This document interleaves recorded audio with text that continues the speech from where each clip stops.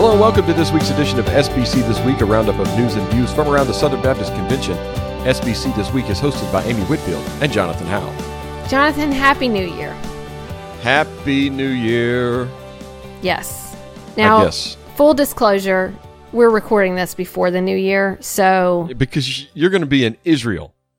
I am. So I will be in Israel for the New Year, and this... Mazel tov. And this episode should drop on January 3rd, I believe, and I will still be in Israel getting ready to come home, but not interested in trying to record a podcast at weird time zones and not necessarily reliable Wi-Fi. And when I'm really supposed to be on a tour of Israel, I don't want to record. Yes. So you were kind enough to let us do this. Thankfully, it's not a time-sensitive episode that we do. It's one that can be done in advance. Exactly. So it worked out well. You planned well this time. Yes. We're not having to do the Japanese hijinks that we had whenever you went to Japan. Yes. We've told people about that. Have we talked about that on the podcast, what we did? Not really. Yes. This was one of your more impressive editing work. Yes. Yeah. Where did you start it? I think you did it. Like you looked through all the news. Twice. Right. Yeah. You looked through all the news. You recorded your thoughts on them. And the setups to you. Right. And then I listened and then would react and record it. Yes. And so it was like a conversation. And then I guess if you had anything to throw in, I should go back and listen to those. Now this makes me want to go back and listen and see if I can tell, but there's a little less banter, a little less back and forth. And that's about it. Right. But we don't have to do that this time. We just record it in advance because we're not, trying to do. So please, let's hope for no big news next week. And if so, it'll be a special edition with me. With you.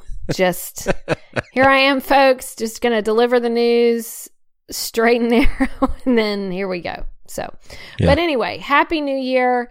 Here we are. We're moving into 2020. Yes, we are. In our 5th year of podcasting here. We'll complete 5 years in May, which blows my mind. That blows my mind as well. But 250 episodes, almost. Yes, almost there. That's crazy. All right.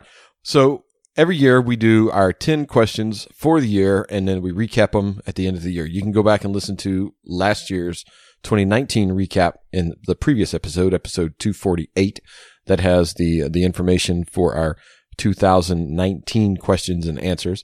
So this time we're just going to throw out the questions, discuss the questions, why we think it's an important topic, why we're asking the question, but we're not going to answer it. Right. Because we can't, because they're future based and they we could give what our predictions were, but we're not in the predicting game. Right. And what we always see, what we saw this past time is that out of 10 questions, we usually hit one or two that end up being really big deals. We had a couple of them last week, one that really personally affected the two of us, the one about entity head changes. We're both in new jobs now because of those changes. I'm in a new house because of those changes. That, Amy. Yes. So usually we have a draft list of questions that we whittle down from. Right. So we'll have 20 questions or something, and we'll whittle them down to 10. Right. Last year, I found the draft, and one of the questions was, where will Jonathan be working in 2020? Wow. That's really funny. That's right, because we do have a few that are kind of funny. Because I knew Dr. Rayner had left, and my future was still kind of up in the air. That's right. What is interesting, Keith and I were just talking about this, that because of some of the changes that happened for me, that we're living in a different house now, in part because we've now moved into the house that Jamie and Tara were living in, because it's very close to Southeastern's campus, close to Drew's school. But that's because they went to New Orleans Seminary. So didn't anticipate that. And just last year, we were talking about the renovation plans for our other house and all that we were going to do, and never expected, to be here. So the conversations we have today could look totally different a year from now. So one thing we noticed in those questions is we're going to throw out 10 here. And, we may have 2 or 3 that we just hit it on the nose. Those are going to be the issues of 2020. And there may be 2 or 3 here that we throw it out. It seems like a big deal now, but swing and a miss. Nobody cares come December. So it will be interesting to see. But right now, on our minds, these seem to be the things that going into 2020 we are wondering about the most. Yeah, and if we miss something that you think should be included, hit us up on Twitter. Or if you have answers that you think, predictions that you think may happen for the year, do the same. Hit us up on Twitter at SBC This Week. Yes. All right, Amy, I'm going to ask you the first one and let you explain it, and then we'll just alternate. It makes it easy. Okay. So, ladies first. Number one, how will American politics affect the SBC in 2020? Ha, gave you the easy one. Yeah, boy. This is a huge question, particularly as we move into a presidential election year in the United States. And one that I would say is certainly more polarized than it's ever been in my lifetime. I can remember the 2000 election between Bush and Gore and thought it has never felt this polarized, and I can't imagine it feeling this polarized. But boy, I had no idea what it could be like 20 years later. And so we're in a very divided sort of national landscape, and the SBC feels that, as we watch the primary season on the Democratic side, a lot of people, a lot of Southern Baptists get involved in watching those debates. I'm going to tell you right now, I have not watched a single primary debate. Same. Because I just can't. Like, it's just too. Well, I fundamentally disagree with everything they're saying, too. Right. I'm not looking for them to answer any questions for me. And so all of a lot of things that they're saying, and then all of the back and forth and the divisiveness on those stages they just get me frustrated. So I don't typically watch the primary debates at this time, but some people do, and that's fine. That's fine if people like to do that. And so that can kind of get people worked up. But we certainly have a current president that sparks, I'll just say it this way, sparks a lot of conversation. And there's a real divided perspective on how to approach his presidency, even within the SBC. And so I think going into a presidential election year with folks trying to figure out how to navigate this, how to talk about it with their neighbors, how to talk about it with each other. I don't know how it's going to affect the SBC. Perhaps there will be some things that will bring folks together more. Perhaps there are going to be some things that will drive some wedges. I don't know. I can tell you this will be part of our story in 2020, I think. But how it will affect us, I don't know. So that'll be something to answer. Well, I think you could also make the argument that we're still living through the after effects of 2016. Sure. I think you're right. Yes. And certainly we have to realize we're in a very historic time right now with the impeachment situation, and that's very rare. It's really only been something that the country's gone through. This would be the fourth time, although Nixon was never actually impeached. He resigned before he was impeached. Yeah. But in terms of impeachment hearings and investigations and things like this is the fourth time in our nation's history. And so there's a lot of tension surrounding that. And that is something that's tough for people to know how to talk about, how to navigate. So as you said, we're still living in the aftermath of 2016. And then going into 2020, it definitely will have an impact. Absolutely. All right, so let's go to number 2. Will we see more diverse first chair leaders? We put this question in there because we saw a lot of leadership change at the first chair last year, but diversity wasn't really anything that we saw out of that. So just watching that to see if we'll start seeing that change. We mentioned it on the episode last week. We've seen an increase in diversity at a lot of different levels, but not this first chair leadership level. Right. So that entity head, state executive director, those kind of roles, we just haven't seen that yet. We've seen it for elected positions even. President, state conventions, the national president, Fred Luter a few years ago.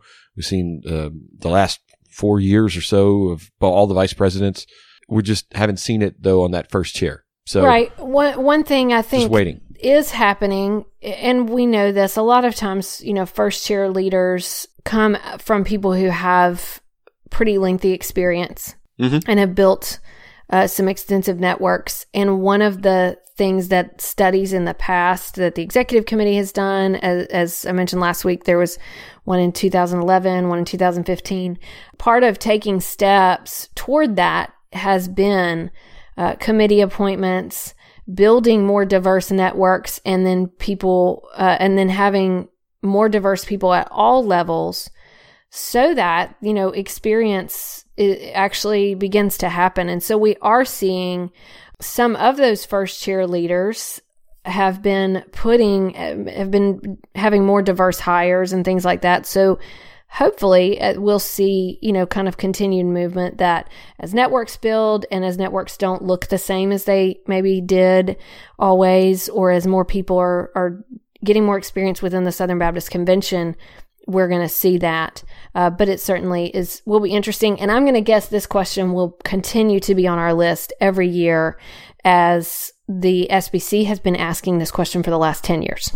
Absolutely. We got a couple of first chair leadership openings still out there. Don't forget South Dakota as well as West Virginia, both still lacking in state executive directors. Garvin Golden, Bill Hennard both left their respective posts at those state conventions. So we'll see if anything happens with those two and any others that may come open in the future. I know New Mexico's in a transition time. Joe Bonce won't be leaving until 2021, but he's already announced that he's leaving. So speaking of already announced, Amy, number 3, who else will be nominated for SBC officers in Orlando? We kind of mentioned that last week. Dr. Moeller already kind of announced as presidential candidate for 2020, but who else will be nominated? So that'll be a fascinating thing to watch. Yes, as well as the other officer, elections, first vice president, second vice president.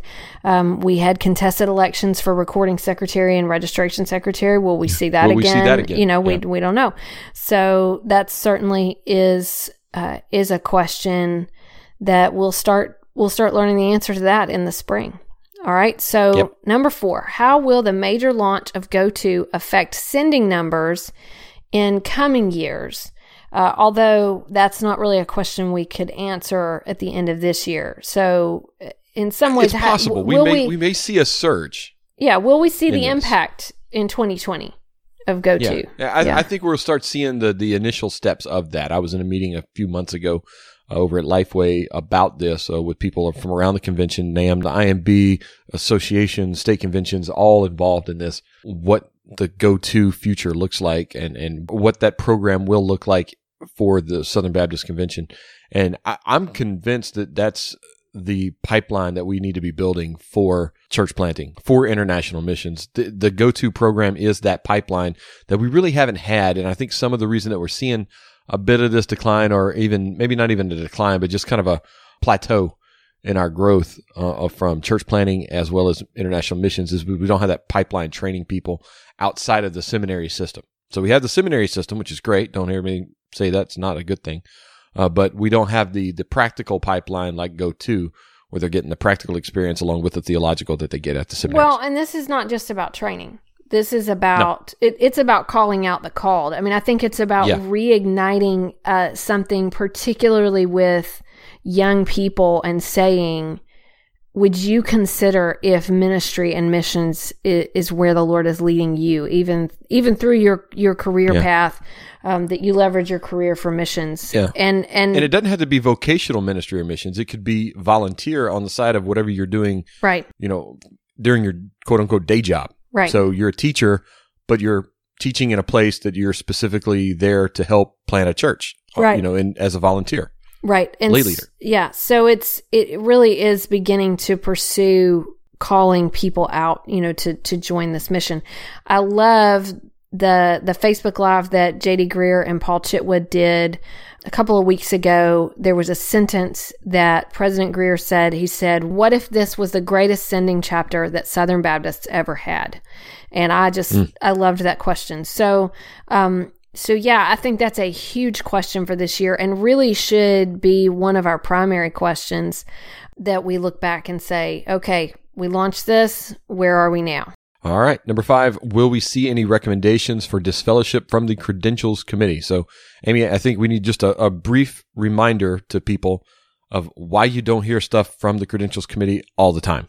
Right, because the Credentials Committee has been tasked to look at questions of cooperation.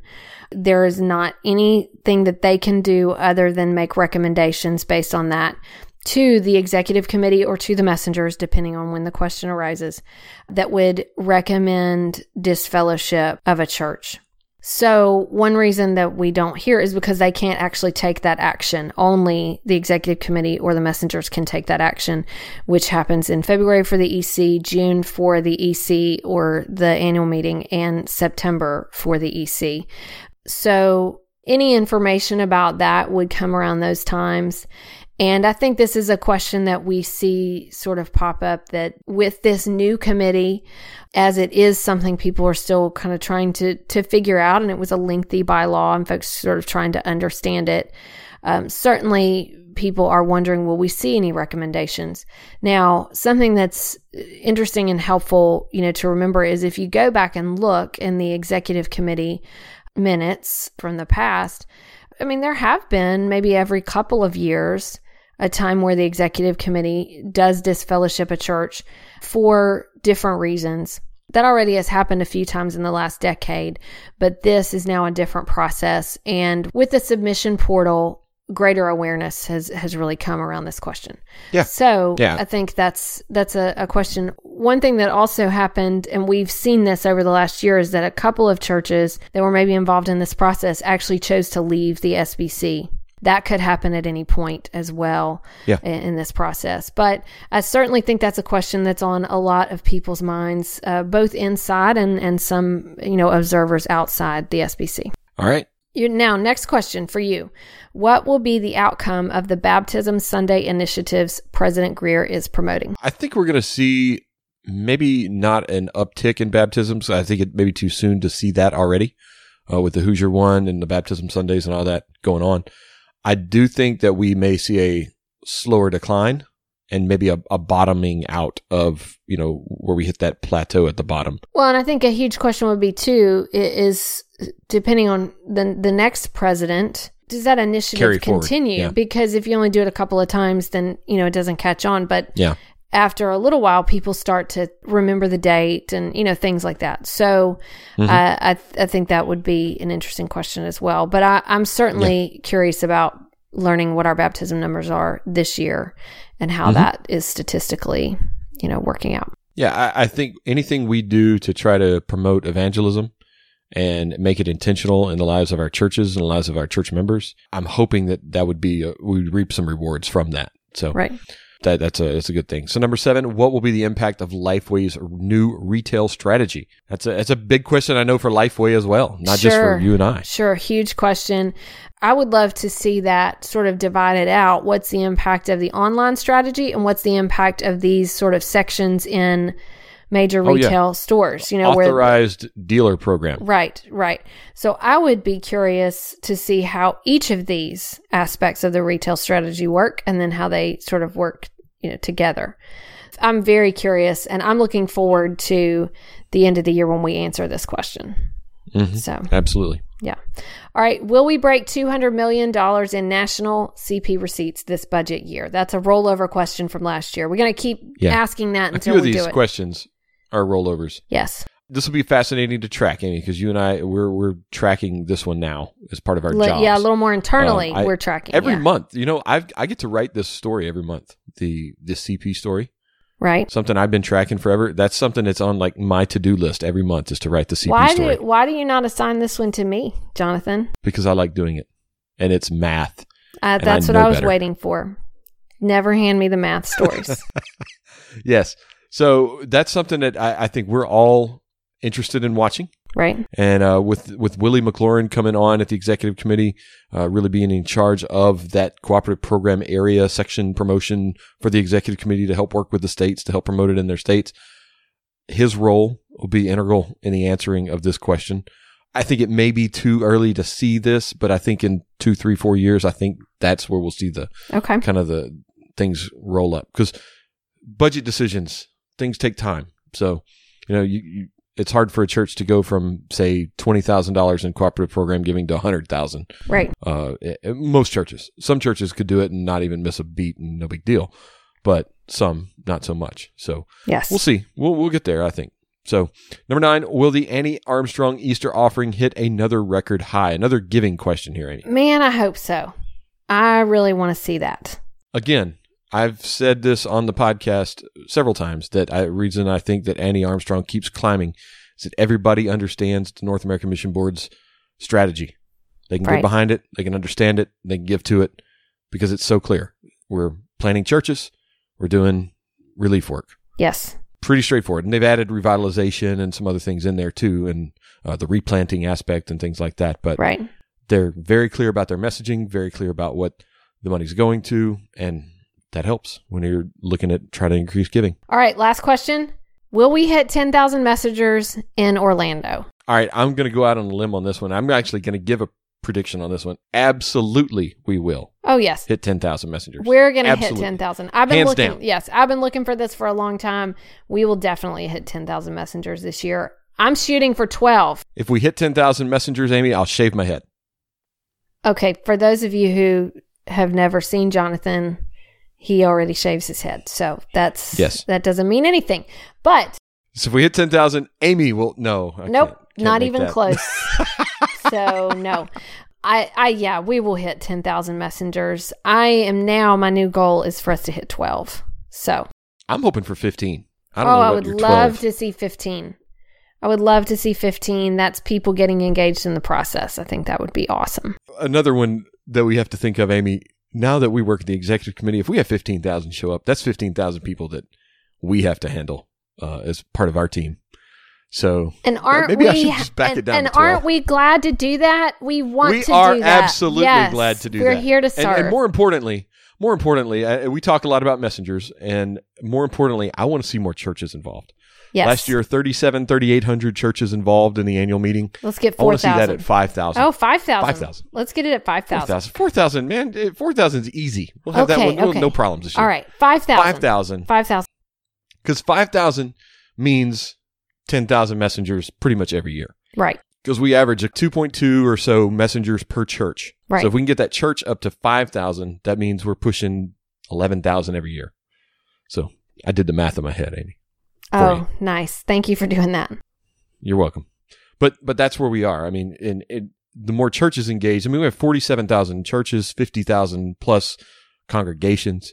Right. If we can get 5,000 churches, and we should at least have 10%, 4,700 coming to the annual meeting, I would think. Yes. I'd love to see that number be at 15, 20%, but, we'll see. That's something to shoot for, and we'll definitely have the answer to that at the end of the year. So. Yes, we will. We'll have that answer early on, June. Right. So registration opens. You know when registration opens, Amy? February 1st. Absolutely. That's right. February 1st. You got it on your first try.